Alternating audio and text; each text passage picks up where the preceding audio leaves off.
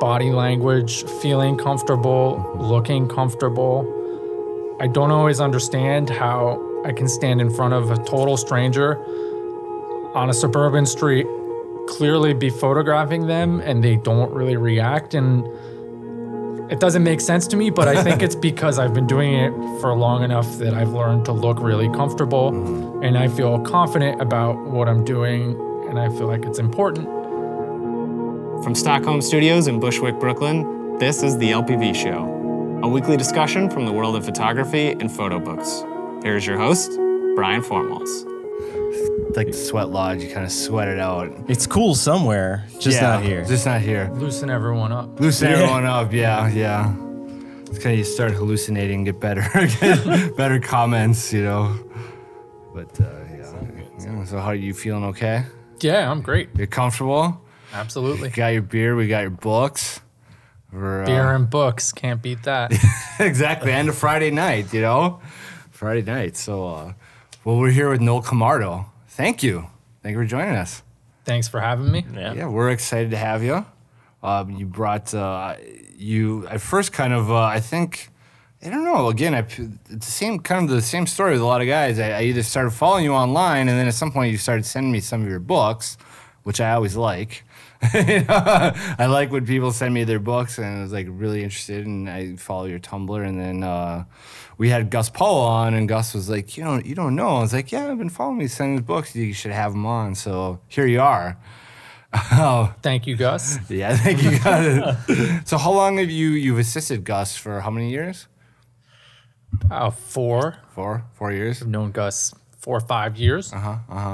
And you and Tom have a connection as well too. You both went to RIT. We did. We endured Rochester, New York. So what year did you graduate? 2003. 2003? Yeah. So you, at what point, you went to RIT, studied photography. When did you pick up photography? Was it something you picked up in childhood, high school, or when did you kind of get interested in it? 96 in high school. I was really fortunate, and I had a high school professor that showed me Kudelka, Winogrand, Elliot Erwitt, and instantly I was like, oh, I want to do this. Yeah. So that was, you get to see like a lot of the legend. That kind of, you knew you wanted to go on the street right away? Right away, yeah. At that point, I was in Connecticut, so I would take the train into Manhattan and just walk around and take pictures like Winogrand and Erwitt. What were you shooting with? Pentax K, is it 100 or 1000? Oh, okay. Yeah. 50 millimeter lens. Or like right away, I started getting really close to people. That's not usually. That usually takes at the time was really thrilling because I was 16 and yeah. So, but were you shooting film? Yeah. Shooting film right away. Yeah. So did you? 96, Brian. Yeah, exactly. I don't know where my head is. Yeah. Well, wait a minute. When did digital start? I guess that's a good question. When were the first digital cameras come on? Well, it was early 90s, but those are, I don't know, space age technology. Yeah. At that point. I always wanted to get my hands on one of those like really first digital cameras, like 2 megapixels or whatever, and do a project with them. I think it was less, but yeah. Really? Probably. They might look good now. Yeah, exactly. So you're shooting black and white. Did you develop your own film and go down that path right away? And spend time in the darkroom? Yeah. I never loved the darkroom, and I still don't love toning pictures, or I do it and I don't hate it, but it's not my favorite part of the process. I have no nostalgia for film or the darkroom or seeing the image for the first time. That doesn't mean anything to me. But yeah. So you're shooting digital all now, right? Or are you still shooting film? no, all digital. All digital? Since 2007. Okay. What are you shooting with? Leica M9. Oh, really? Yeah. Well, there you go. That's not bad, huh? No, I love it. Yeah. You can get hands on. I mean, I think it's interesting how Leica transitioned into the digital age. There was a little bit for a while there. You'd wonder if they were going to lead the pack, but I still think if you can get a Leica M9, it's probably still the best digital rangefinder you can get for sure.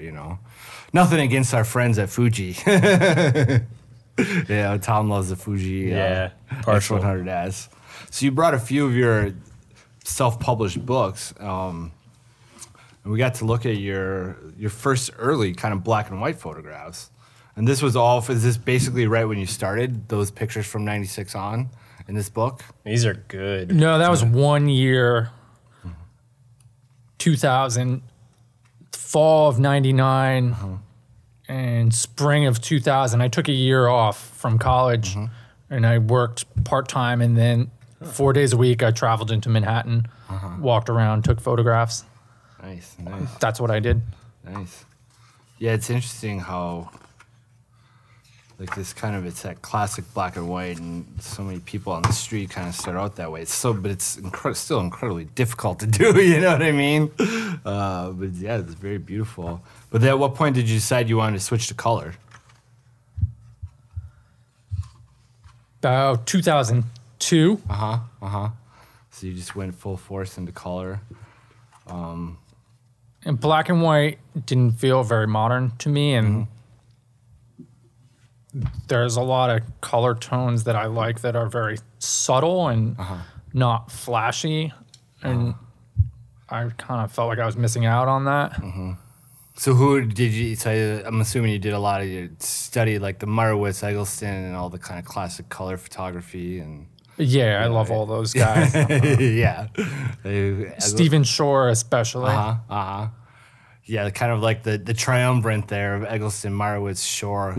Who else is The Trinity. Ernest Haas? I like him a lot too. I mean, like obviously Saul Leiter too, but he was a lot later when his stuff started appearing.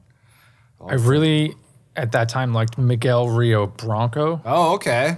Yeah, absolutely. It was very beautiful. And I had this book by Harry Gruert. I could be pronouncing his name incorrectly.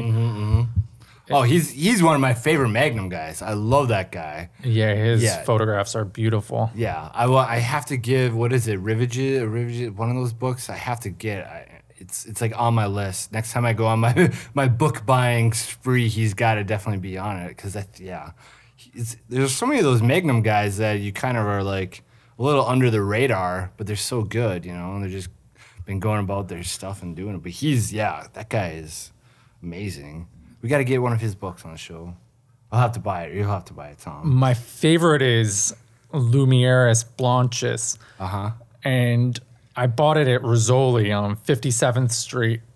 And at the time, I could look it up on the internet and see that it was valued at like hundreds of dollars. But at Rizzoli, they would never check that because it's a bigger store. So I bought them out. I think I had 3 or 4 copies of it. Wow. I'm down to 1. I've given them away. But Oh, wow. You gave them away as like gifts? yeah. Oh, nice. Well, that's a nice gift, huh? Instead of like selling them on eBay. No, cash in. Must have some good friends. Yeah. So you brought a couple of the first magazine I think you sent me was Los Angeles.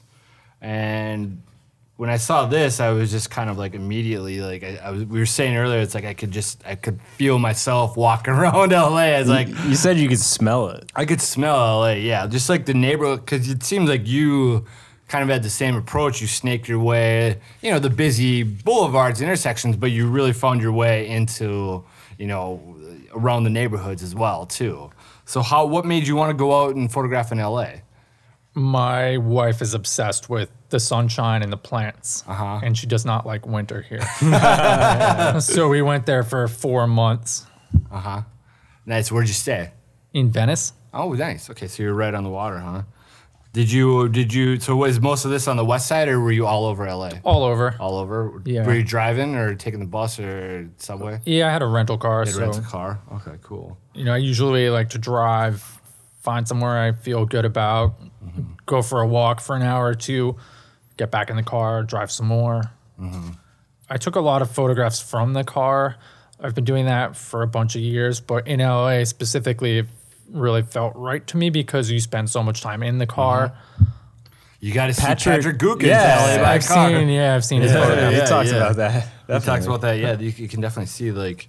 So you have a couple of photos here, and I know we took a picture of one that's kind of right in one of those stereotypical, it feels like LA strip malls, that just has that vibe to it. And so you're getting really close again. And in LA, I was always like, it's hard to get close because there's not that many people on the sidewalks. Who walks around in LA? Yeah. It doesn't seem like a regular thing to do for most people. Yeah. Unless you can't afford to take a rental car or a regular car or the bus or whatnot. Yeah. So did you feel like you were inconspicuous, or did kind of people, because your photos are very candid, like there's not a lot of eye contact, you're kind of like stealth on it, I'm really comfortable and used to walking around roads, so not sidewalks, but just walking along the side of roads is something I've done all across America. I feel very comfortable doing that, and people drive past and look at you and think you're crazy, or they don't know what you're doing. Yeah. But I've just grown so accustomed to that I don't think twice about it. What about like these neighborhood shots, like these sidewalk shots? Like, I always feel like those are really hard to pull off. I mean, is it just like instinct to you by now, or you're just like, bam, you got it, and before they even know it, you're past them?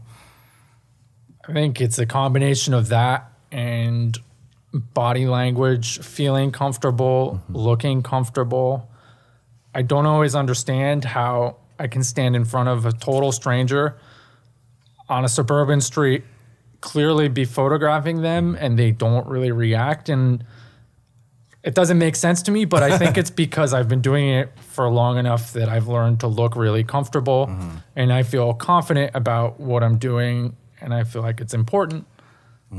So I probably give off that vibe of like, I don't know what this guy's doing, but it seems okay to me. Yeah. And oftentimes no one says anything.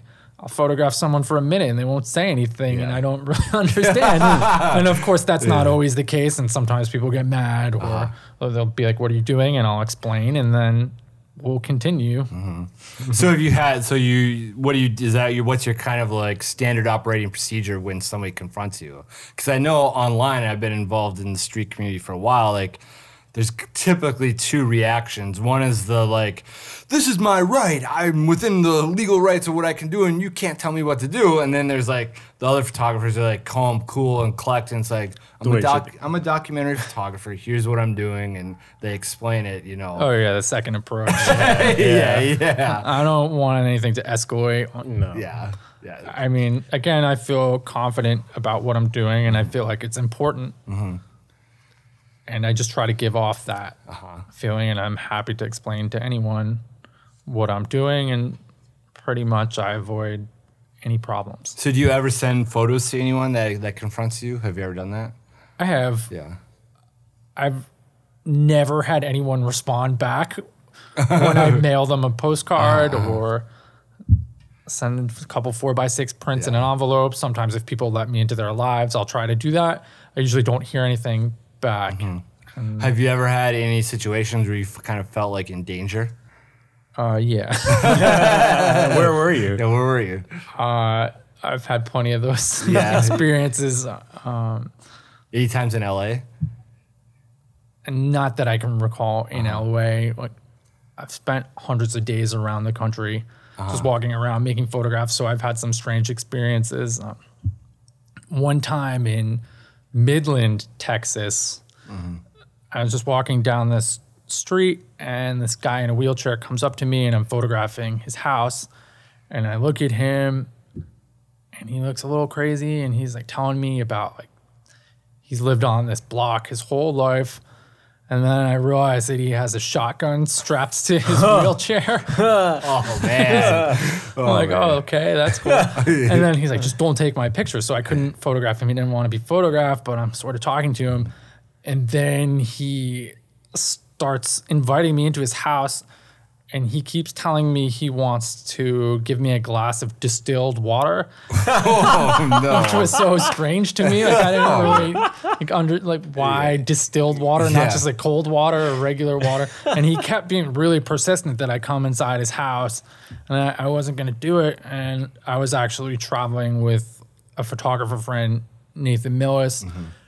So I finally, after talking to this guy for 15 minutes, I went back to the gas station where we were meeting up, and sure enough, this wheelchair guy has taken a shortcut to get to the gas station. Is already there. He beat me there. Whoa. So then, And he still has the shotgun. so then he's like, "Oh, I want to show you my backyard. I've built this." He referred to it as a Shady Grove.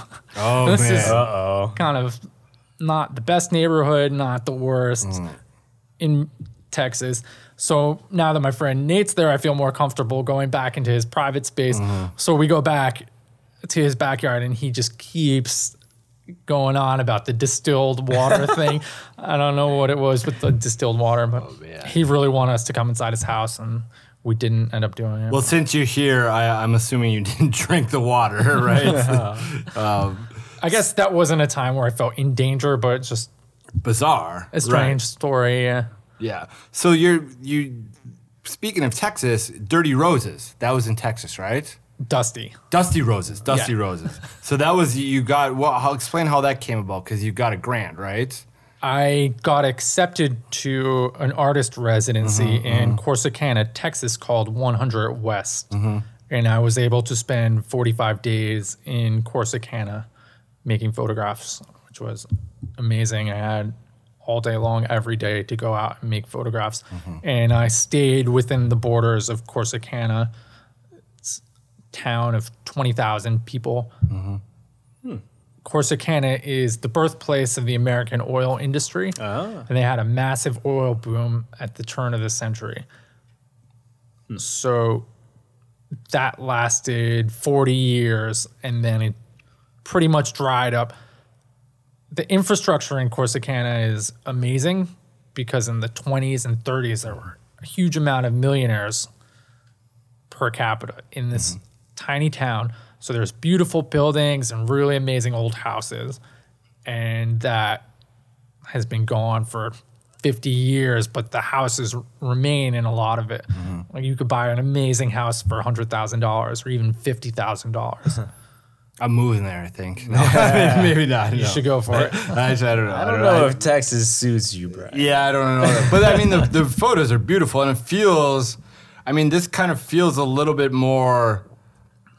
I don't know. Want to say like more of the social documentary. I mean, the street is the street, and it's kind of like a little bit looser. But this is, very targeted, kind of. So, how did you feel about? Did you feel like there was a change in kind of your work, the way you were doing that? I mean, it's definitely the similar street approach, but it feels, you know what I'm saying? It feels like more like a social documentary project, For me, taking the pictures, it feels exactly the same as walking down a quote unquote sidewalk because I'm responding to things and anticipating what's going to happen and putting myself into people's lives. So it didn't feel different to me, but I can see how it comes across as different. But I have spent a lot of time across the U.S. taking similar photographs, but just never so concentrated in one small area, which was really interesting for me. And Yeah, and I mean, oftentimes that's exactly what it is. It's not necessarily the change in the approach, but it's like, you change one of those variables, or you focus on one small angle or one small place, and then all of a sudden, but it comes off. You know what I mean? It comes off in the photos. That's a little bit more. I don't know what you want to say. It's I don't want to say it's like not loose or tight, but it's focused on like that. So what's the reaction been to this project? I mean, because you put it out there, and I saw like a lot of people were picking it up there, and appeared on a bunch of blogs. And do you have any plans on making a book out of it, or what have you? Yeah, my reaction to this was fantastic, and it got placed on a lot of different blogs. And I made another self-published book of it. And the day I completed it, I said, I'm not done with this, and I want to go back and finish the project. I want to be there in the summer, so I'm going to go back in August. Oh, cool. And I want it to be, when you photograph and it's 100 degrees out, you can feel it in the photographs. You can see the sweat on people. That's awesome. Yeah, I'm really looking forward to that. So how long are you going to stay there? All of August? I don't have the days set yet, but probably a couple week-long trips would be great. Yeah. I think that's a great plan. It was really interesting containing myself in such a small space because after a week of just walking around, like I would do some really long days, like 7 to 7. People see you like every day, 3 times. Yeah. And after a week, finally they'll be like, "What are you doing? What are you doing?" And I think there's consistently being out there built up a level of trust that was different for me, and it allowed me to enter people's lives in a way that's harder to do when you're in a small town for 6 hours. I mean, sometimes it works, but sometimes it doesn't. But in this scenario of Corsicana, repeatedly seeing me allowed me to access people's lives a little bit deeper. Yeah, and you have it's like I'm here on an artist residency. You know what I mean? It's kind of a very, they don't really know. Artist telling someone you're in Corsicana on an artist residency in Corsicana, that doesn't really resonate. Yeah. That doesn't really make sense to people. So you did For the most part. I mean, Yeah. I could say that, but I don't know how much weight that would hold. Yeah. So you just say you're working on a documentary project. You're a photographer, yeah. Exactly. Yeah. So the one book that you brought here that was kind of, and I think I've seen it, but when I saw the book, I was like, this feels, it's a little different than your other stuff, and it's really cool. It's called The Brick. So I'm gonna let you explain the book because I feel like that's the best approach. What was the impetus for starting The Brick? Out my back window in the apartment that I live in now, there's a shed, and on top of this shed, there's a brown brick. There's nothing special about it. And I took a picture of it one day, just because I'm always taking pictures, and then I went back the next day and I took another picture, and it just became a thing where I would always look out the window and see the brick and continually take pictures of it. And I did it for 2 or 3 years of just every time I saw something different out there, I just would take a picture, and the frame is fairly consistent, but the mood of the picture is always different, and there's tons of small details, whether it's a clothesline in the background behind the brick, or a squirrel on the roof, or birds, or the texture of the roof has ice on it. To me, I don't actually care about the brick. Like, obviously that's not something I care about, but it's just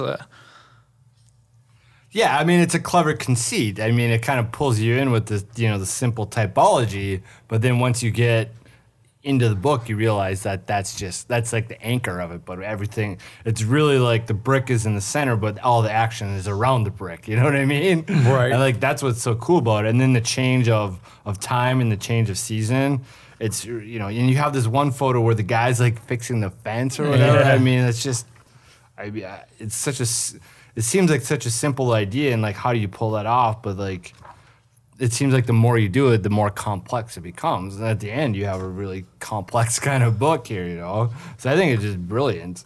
I mean, for me, I'm trying to use the brick to talk about other things and bring in different feelings and emotions and moods. And it's not about the brick, Right. literally. That's just my It's a focal tool. point. Yeah, it's Yeah. the hook. I mean, it's the hook. And like, that's, like I said, that's kind of what I feel like you set this expectation of it's going to be like, oh, okay. But then there's also just like, how does a brick stay up there for 3 years? Like I said before, you never were tempted to go and move it or like go and take it. I really wanted a raccoon to go on the roof, but that never happened. Yeah.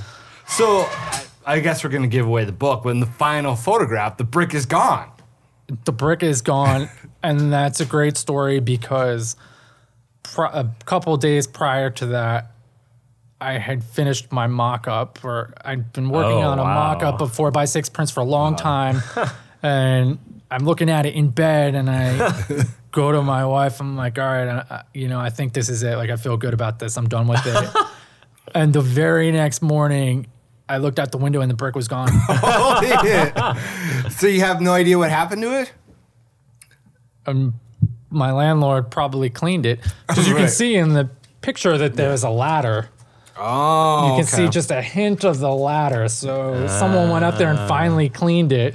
wow. You can just see a little ladder Oh down there. yeah. So once every 3 years he cleans the roof. I guess so. That's what I'm saying. Like you should have went up and grabbed. I mean, that would have been like you sell it as a one of a kind object. This is a brick, you know. I Like kept saying that to my wife, Karis. So like, oh, when I'm done with this, I got to go up there and get the brick and just keep it. Yeah.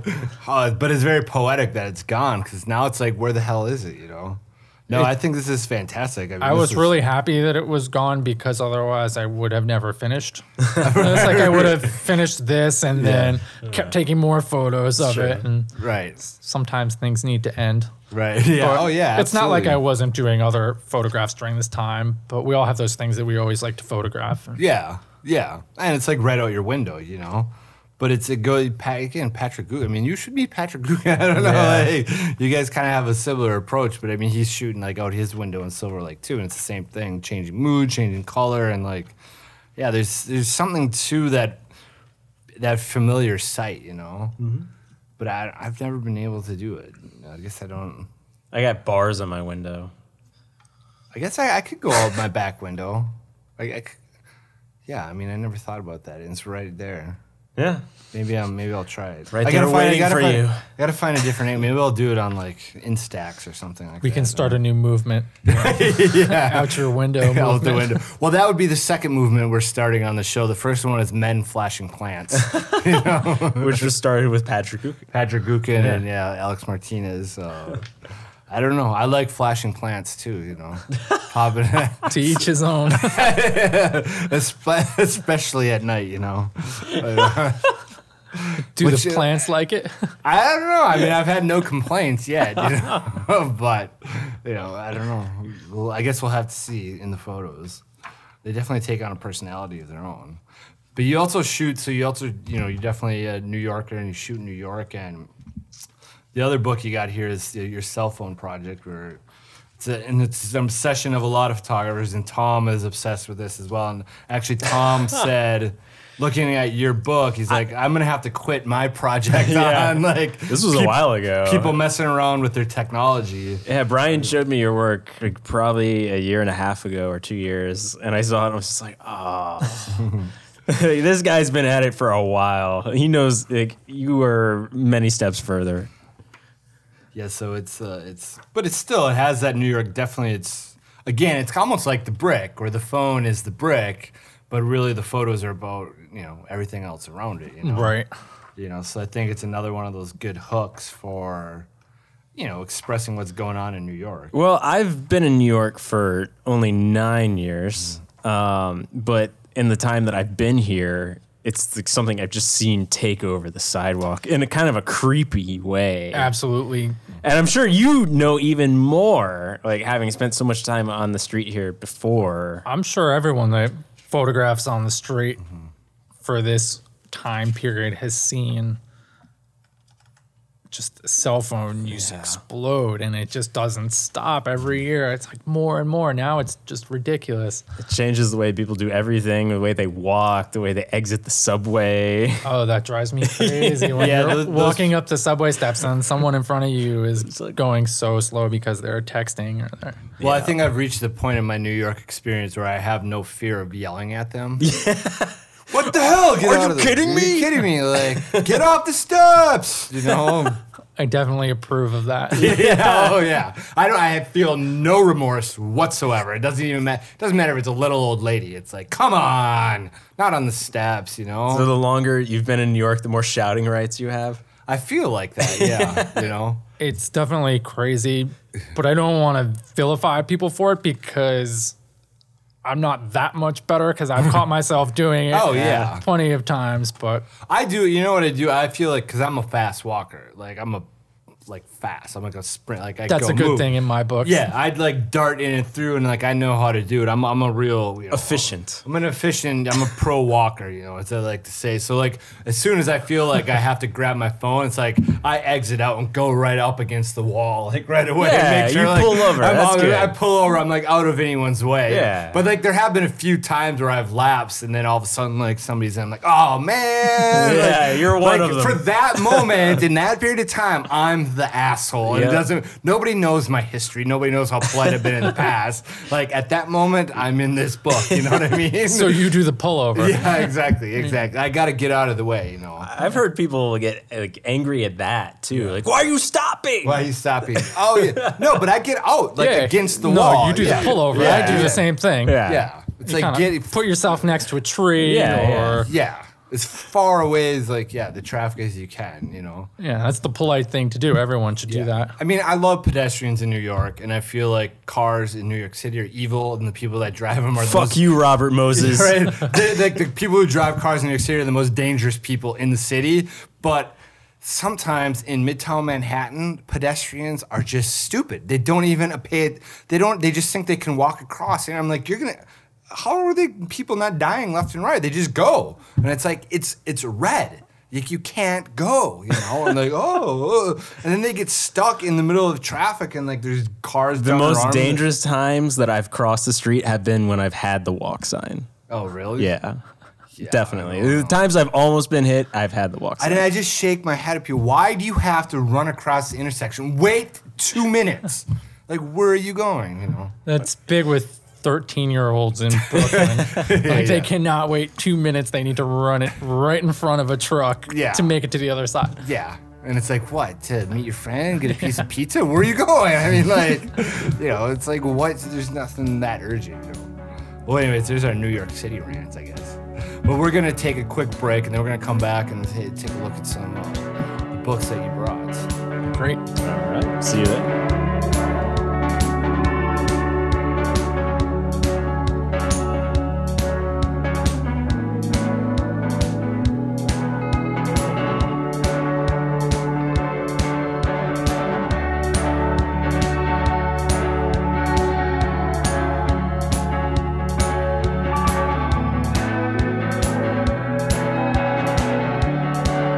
But even I normally like in F8, F11 be there, you know. But I recently on the Mamiya, I've been shooting at F4, F5, like trying to do shallow depth of field stuff. Because I was kind of like, oh, whatever, I don't want to do that, you know. Like, Right.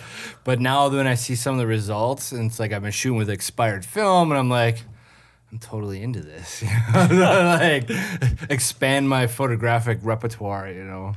Try to become a better photographer, you know. It's like after a while, it's like, what am I going to do, you know? I can't go out and take the same pictures all the time.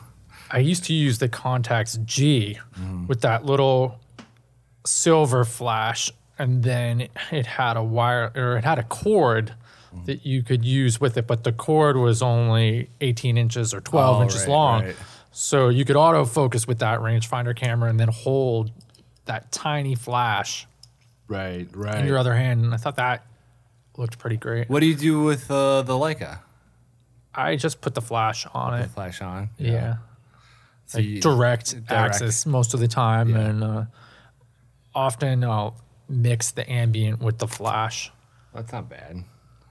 It's a well-worn tactic. Balanced. Tried and true, yeah. So we're back, and you got Tom. Tom says I say this in every single episode, but you brought We've got some great books here for you people. That's because you guys like photo books. Yeah, it's really like, and well, it's true. Every time people, I mean, I don't care. I mean, as long as it's true. If the day It comes, is true. If the It is day true. comes where somebody brings some real stinkers or stuff that I don't, They're like, not even going to be on the show. They're not going to be on the show. Yeah, Right. We'll kick We them only- out. We'll we just only say- Would save that the be best. like the Molly Borland Babies book or something? yeah, we'll just be like, we're having technical problems. I think we're not gonna have to cancel the show. Yeah. I'm really sorry, but that's not the case. You can stay. You can stay. No, These photographs interfere with our sound waves. yeah, yeah, exactly. So the first book I want to talk about is Warwick Mountain series, and it's photographs by Philip Purkis. And so we were talking before about how you'll never be able to sell this book. Why will you never be able to sell this book? Interesting. Because when my girlfriend moved into my apartment, she insisted that I move all of my bookshelves. I have 4 7 feet tall, kind of narrow bookshelves, into the area with direct sunlight, and I was really against it. And finally, I just relented and said, okay. And sure enough, all the spines on my hundreds of books started fading. And initially, I was furious for letting this happen. And then I realized that this meant that I will never be able to sell any of my photo books.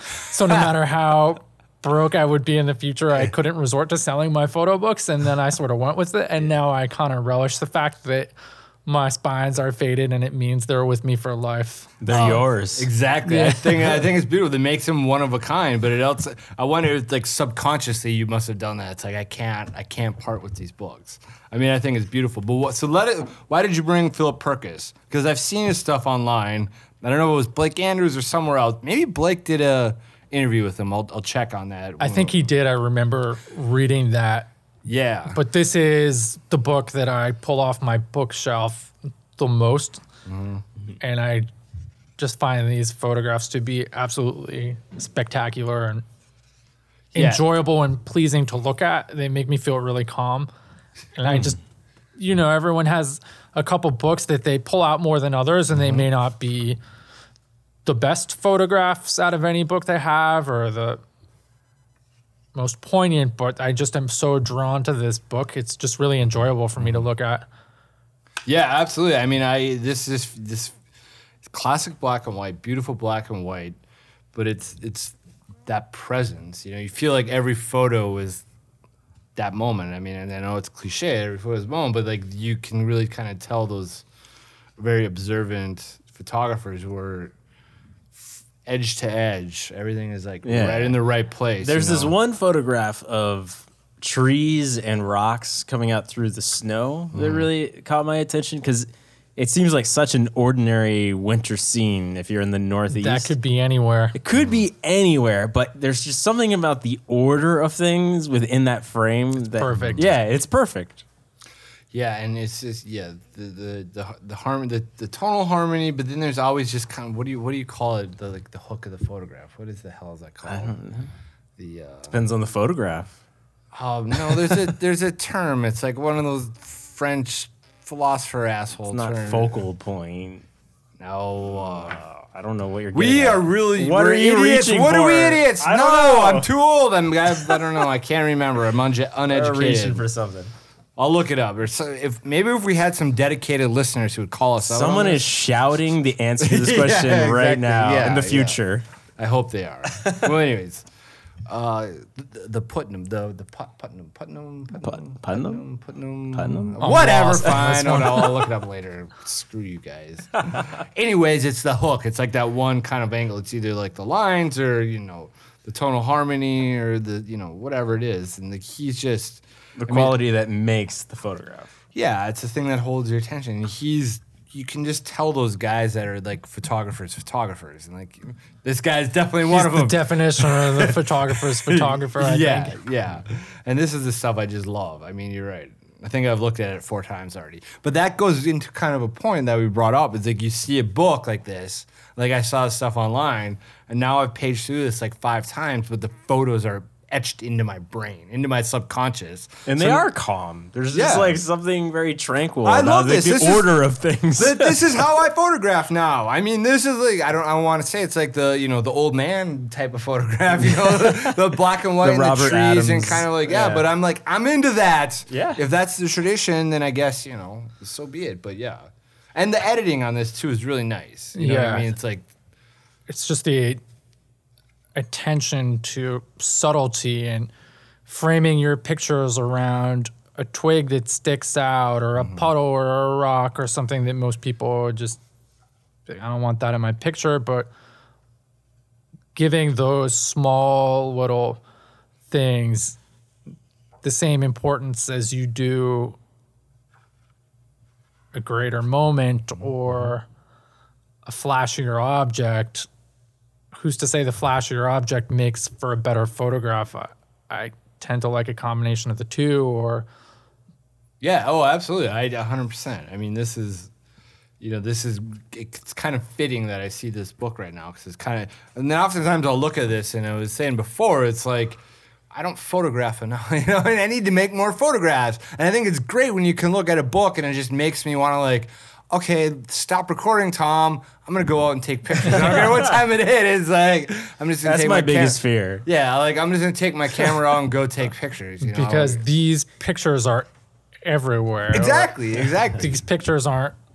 You can't just only take these in Turkey. Like you can take these anywhere in the world, yeah. and you get the feeling when you look at that, you could just walk out your front door and take a picture that could belong in that book, and that's to me so inspiring. Yeah, absolutely. So we're gonna switch gear. I mean, I feel we could talk about Perkins forever, but so the next one you brought is definitely gonna butcher this one, Bernard Plousseau, and it's called So Long, and it's photographs from 1970 to 85. Now you told me this guy's made like 90 books, 70 He books. has a lot of books Yeah, You from mentioned, all over the world. I'm sorry. you just made. Yeah, you mentioned the ice cream truck and just went by. There it is. Oh my God. Yeah. Yeah, you were talking about this yeah, earlier. Have you guys ever had the ice cream truck? Not until just Just now. now. Amazing. It was meant to be. Yeah, it was meant to be.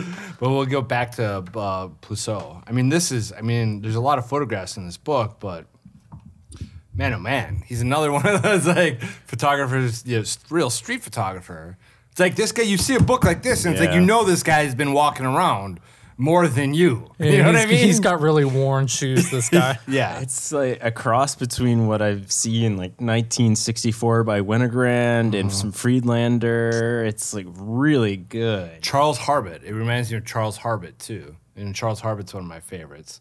But what I like about this book is the small form. The small form is so perfect for like this amount of photographs. It definitely helps with the quantity. Yeah. And I think it was something Gus Powell brought up too, is like he likes these small books. And I'm starting to like small books packed with photographs, you know? And like, again, you look at this book and it's like, I need to take more photographs. How's this guy taking so many photographs? And if he's got 90 books, and you said he's been all over the world, right? Yeah, I know he's lived in several different countries. So where did you find this book? I don't know how I first found out about him. Probably at the library. Just pulled it off the shelf? That would most likely be how I discovered his photographs. I used to go to the public libraries a lot. Just go to the photography section and just start pulling books off and looking at them. And I've always been really attracted to his photographs. He seems to have mastered this moment that's not quite the very decisive Bresson moment. It's a much quieter moment, but at the same time, it's scenes filled with people and potential larger moments. Yeah. I mean, he's also like one of those like everyday photographers too, you know. I like those guys, you know. Always taking pictures. You never know when the picture's going to be there. He has a lot of photographs from the Southwest, just desert scenes and rocks and sky that are really great. Yeah, I've sworn off street photography, but now that I'm kind of seeing some of those things, I'm like, Oh, maybe I it's not should such go. a bad brand. It is a bad brand, but like, I don't know if we want to go down. I feel like we beat that to death this season, but and on the internet, I don't know. Like, it's a bad brand. Like the way so many of those guys or so many of these dudes on the internet kind of use it as their crutch. It's like, I'm a street photographer, but like these guys, they're photographers. Like they're they're lifers. They're not they're not trying to pretend. They're not trying to build themselves up or prove that they are a photographer. It's like, I'm gonna do this no matter what. And those are my favorite guys. Like, I don't give a shit. Like if nothing else, like I'm gonna walk out and take photographs. And like that's how I feel about it too. Is like, whatever. At this point, like as long as I can do that and I'm able to walk and go out and take the pictures, everything's cool. Yeah, I feel the same way. Yeah. The definition of street photographer, just like it's not something I care at all about. Like I'm gonna take pictures and I'm gonna be walking, and if I'm on the sidewalk or a road or hiking path, it doesn't matter to me. Like I don't want to waste time debating whether I'm a quote unquote street photographer. Like I just like to take pictures, and if I'm walking, I'm happy. So maybe we should, well, if I'm walking, I'm happy. Maybe we should, because walking is, me and Tom and a lot of people here have an obsession with just. And Rebecca Solnit. Rebecca Solnit, which you mentioned in half the episodes. But, Yeah. like, what is it? How long have you been a walker? I mean, I think ask how long you've been a photographer, but how long is like the walk, like just going out and doing the walk been? I'm 35, so probably 33 years. Nice. I grew up in Manhattan. Yeah. Walking to the corner store was part of my routine since for as long as I can remember. I like walking down the street and looking at things. Like that's what I've always done. Yeah. So do you feel like you said before on the project in Texas where you would 7 to 7, like 12 hours out walking? I mean, that's I can go about if I push 3 hours. I mean, I'm getting close to 40. So He didn't say uninterrupted. I'll stop for lunch. And like I'll sit down and have a coffee. But it just means being out in the world. Like I really strive to have an intense work ethic, and I try to wake up as early as I can every weekday and put myself in situations where I'm being productive as much as I can. And like I'm kind of obsessed with taking pictures, and I love it so much that it's not hard. Like that's what I want to be doing. Yeah. So like I can wake up at 6 and be out the door at 6:50, and it's just getting light out, and I'm walking, taking pictures, and I'm psyched. And the next day, the same thing happens, and I'm like even more excited to go out and take pictures because that's like the best case scenario for me. What do you feel like the morning? I mean, I love the mornings now. I used to never be a morning person, but I feel like the morning is just, I don't know. You have a good night's sleep, and your head is just clear, and then all of a sudden you get that walk out the door, and like that reality just like hits you. It like overwhelms you. And it's like, oh yeah, now I'm right where I need to be, And it's like for me, it's mostly on the weekends because I work a day job, but on those weekends or Saturday or Sunday morning, it's just like bliss. I mean, there's nothing else like it, And I have no idea where I'm going, and it doesn't matter. And like I'm there for those 3 hours, and like your perception changes. The way you look at anything changes when you have nothing to do and like to just be there and look, And then I feel like the walking stimulates something in your head, Certainly, yeah. Who was it? I was saying somebody said at work where, when you walk into a new room and like you go into the room and you're looking for your keys, but then when you get into the room, you forget why you were there. It's an instinct in us for anytime we enter a new environment, we become hyper aware of the environment. We forget why we're there because we're so focused. Yeah, that's interesting. There's something funny about doorways too, because they're in between. Yes, exactly. It's something. I think it was about walking through the doorway, and I feel like that way too. And I thought about that. It's like that's true. It's like kind of like photographing in a new environment because you don't know the environment, so you're out there and your perception, you become hyper aware, and then you add like photography on top of it, and like your senses are just supercharged. So I think like. It's a Zen dedication to it. It's like you work at it and then you can just be there. I don't know.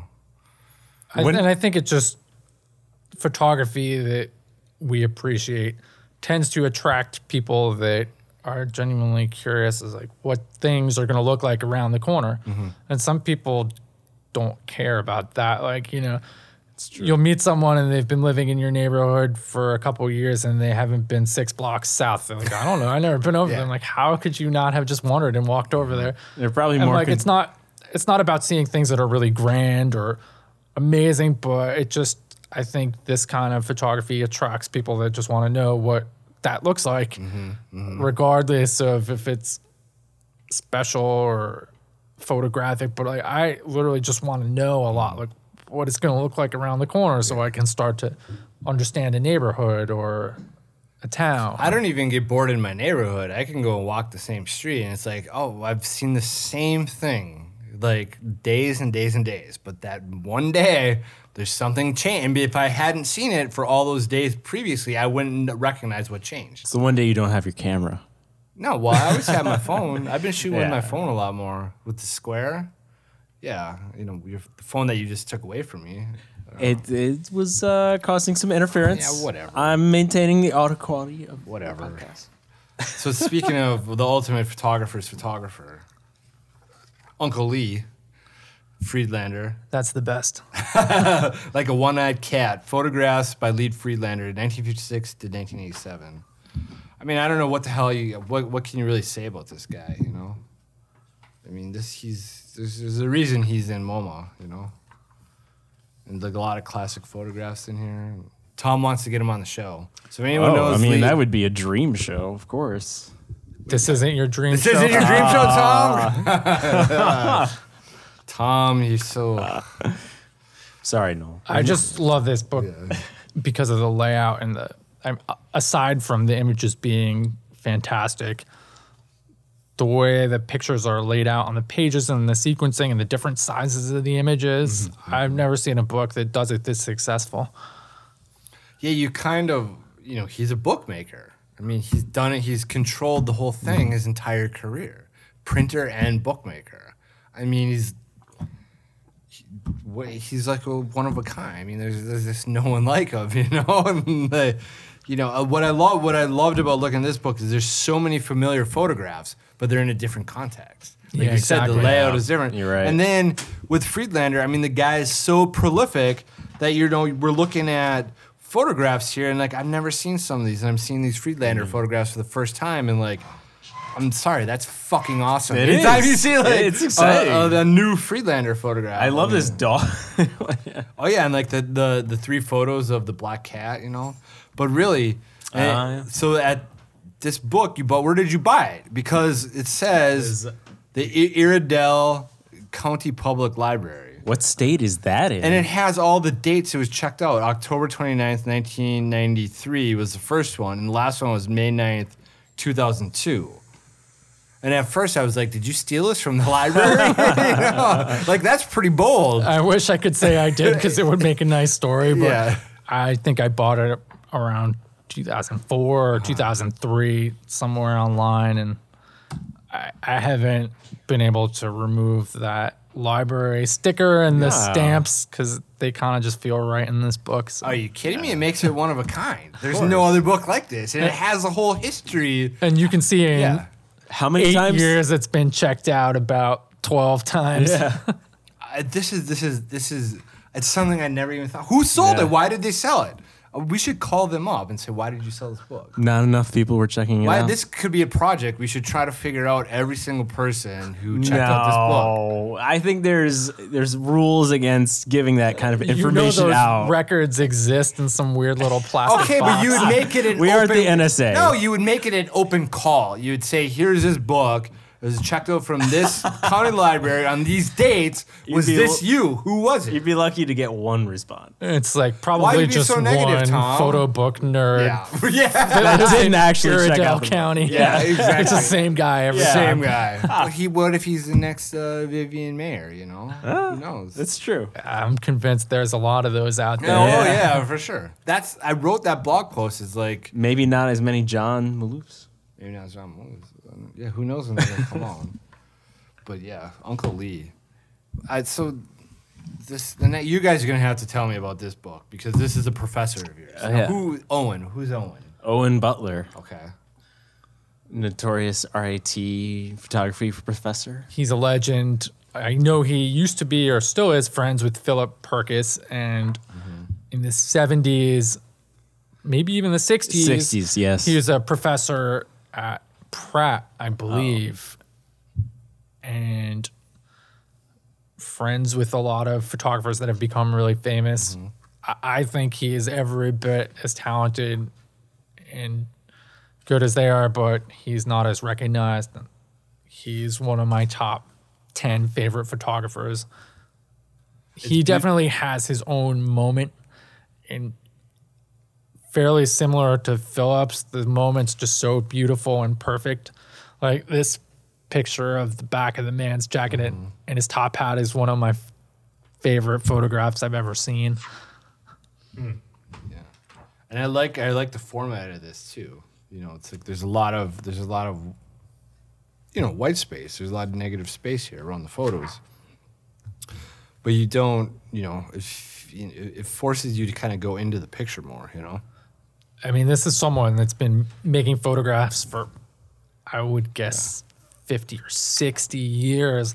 I can't imagine his archives must be so amazing. He was telling one of my classes about being in a Robert Frank film too. He was around a lot of the people I would really love to see a retrospective book, or just somehow more of his work needs to be out there, because I just think it's so special. Are you hearing that, Gerhard Steidl? There's in a book for you. Get on that. But you said there's only 10 of these. Oh, no, I don't know how many there I are. don't know how many. So how did you get this? He gave it to you? Gave it to me in 2002. Oh, really? Yeah. Where's I your don't think copy, there's that Tom? many out there. Well, I heard he's a difficult character, and I think he's a tough before he critic. gave it to me, he also ripped out a couple pages and tore them up just because he didn't want those pages to be out there. Yeah. Literally, as he handed it to me, he's like, "Oh no, I need that back," and then he took out certain pages. It's spiral bound. Yeah. Yeah. I can totally relate to that. When I And I think I know where this was. It was bound at RAD, probably, Yeah. right? I mean, I have a Yeah. few. I mean, this triptych is amazing. That is just crazy. I love black and white. I love black and white so much. I love color though too. I mean, I love them both. when I had a class with him, we had to produce a final book, and he encouraged us to produce it in a similar manner with the binding. And I remember spending a lot of time on it. Was psyched, and was like excited to get it back. And I didn't get it back. I never got. He keeps the told books, us? and he never told us that was. Well, that's good for him, man. I mean, he's found the. He also has two other books that you can probably buy somewhere on the internet. One of them is with Philip, and it's like teaching notes. Oh, okay. And then he has another book of very short writing, and sometimes they're one-liners, and sometimes they're paragraphs, but they're for photographers, and they're pretty great. That kind of sounds like the best way to describe his class too. There were Yeah. some days where he came in and it was like a one-liner and this, and then some days where he would just talk. Yeah, you get the feeling 80% of the class is like, who the fuck is this guy? Like, why am I paying money to be here? And continue to think that for the whole semester, and then the other 20% are like, this guy's amazing, this is the best teacher I've had. So the last book, it's pretty much a classic, legendary book. Most people, I think, listening to him probably would know this book. It's RFK Funeral Train, Paul Fusco. Is that how you say his name, or is it Fusco? Anyone know? Tom, you don't know? I'm no authority on how to pronounce, How to his pronounce last name. names. I'm clearly not. First time I've actually seen this book. I mean, I don't even know what to say. I mean, it's just, sometimes you see these classic books and you're just, yep. I'm never going to try to do a project shooting outside of a train because, nailed it, Well, you wouldn't necessarily get this kind of opportunity where that many people come out to watch a train going by. That's a very good point. Yeah, I mean, it's just, it's sad and heartbreaking and whatever, You get the whole, but to me, like, the pictures feel, I don't know, like, there's, like, the train whizzing by and the spontaneity of it, it feels like, God, you're right there. You know what I mean? Like, it puts you right there. And it So many feels- different people. It's amazing. And you think that was from, was it Yeah, New York 68. City to DC? Oh, yeah. Or Oh, really? I'm not sure the exact trip, but it's short trip on the East Coast. And what a perfect person to be there for that. Yeah, I mean, there's a reason this book is. I mean, it's got to be probably makes a lot of lists of one of the greatest photo books ever. I would guess. I just love the mixing of different types of people and the different races of the people and their expressions, and everyone is just, it's theirs, has that look of disbelief and Right. certain pride to all the different people. I mean, the color on this too. It's like, I don't know. That's kind of what's striking me right now. This used Kodachrome, right? Had to been. 68. He had to have been shooting Kodachrome. I think it's Kodachrome definitely 100. a slide film, but Yeah. You can feel that. And it's again, this is another one where the form is perfect, like the photos take up a lot of space and it has I don't know. I should learn more about the format of photo books if we're doing a podcast Yeah. on photo books, right? Yeah. This is Learn why- our bindings. Learn our bindings. This is why we need to bring in, we need to bring in some publishers, Experts. on it, Yeah, that could be. We should figure that out. Whatever. So you said you had a good story for us to end on from your trip to Texas. Oh, I have a wanted good to- story from Corsicana. Yeah. I found this scene that I really obsessed over, and I think this can relate to anyone that likes to take these kind of photographs. But I was behind a rent-a-center, and I found this scene, and I usually don't use a tripod, but I needed something to happen to pull the scene together, so I started waiting, and like an hour or two went by, and then the guys that work in Rent-A-Center were like, what are you doing? And I'm like, I'm waiting for something to happen. They're like, well, okay, that doesn't really make any sense. Yeah. And then another hour or two went by, and they were like, hey, man, like, we'll just walk through the scene if you need, like, a person to walk through. Because there was this kind of rigged up bridge across this little creek, and I really wanted someone to walk across the bridge because it was on this path, and if I just waited, and they kept telling me, oh yeah, people always walk down it, so I kept waiting, and then they kept insisting like, oh, we'll just do it for you, and they kept going back inside and coming back out. So then like the first day went by, I think I waited like 4 hours there just in the exact same spot waiting. I came back the next day, set up again. They came out. They're like, "You're here again?" I'm like, "Yeah, I'm waiting for something to happen." And then another hour or two went by, and they're like, "Come back out." They're like, "Hey, we brought you something," and they brought me a pig in the blanket to eat. Wow. Yeah. So like I ate it, and then like some more hours go by, and they came out and they brought me a chair. Nice. And they're like, just knock on the gate and return it when you're done. So then I had a pig in a blanket, and then I sat there for the last 2 hours sitting in a chair from Rent-A-Center with my finger like on the trigger. Yeah. And sure enough, like the perfect person walked by, and the bridge was like this little faded yellow bridge, and this guy with red sneakers walks by, and he's got a cigarette, and it just was kind of a perfect moment. Absolutely. It's kind of like summarizes photography in its whole. Yeah, sometimes essence. things work out, sometimes they don't. But if they hadn't brought me that chair, I might not have been able to wait it out. I think I waited 8 to 10 hours in this one spot, and you never know. Nothing could happen. Right. You could have just wasted half a day, but thanks to that Rent-A-Center chair, I really got lucky. Awesome. Well, that's a perfect story to end on. Thank you for joining us. It's been amazing. Thanks, Brian. Thanks, Tom. Good So meeting you on guys. that note, I want to say we're wrapping up season 2. This will be the finale for season 2. We're going to take the rest of the summer off, and it's been an amazing 29 episodes. It has so many photo books. So many photo books, and like we're just thankful to everyone that's listened to this season and everyone who's joined us and brought us the books. It really like has worked out more amazingly than we could have really like thought about. We had this idea of like we want to dig into people's personal photo book archives and see what they bring, and it has just like it's happened like exactly like every week we seeing different books. You never know what they're gonna bring, so but everyone needs a breather, so we're gonna take a couple months off. We're gonna like set up our lineup for the fall, refine a few things, and we're gonna come back and we're gonna do it again. So again, thanks everyone for listening. We'll be back in a couple months. Thank you. See you next season.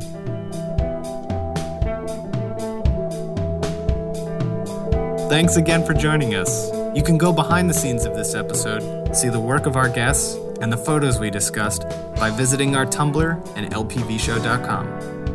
The LPV Show is executive produced by Brian Formals and co-produced by Tom Starkweather and Eddie Volante. Our score is by Tom Starkweather, who also mixes the show. Thanks again for listening.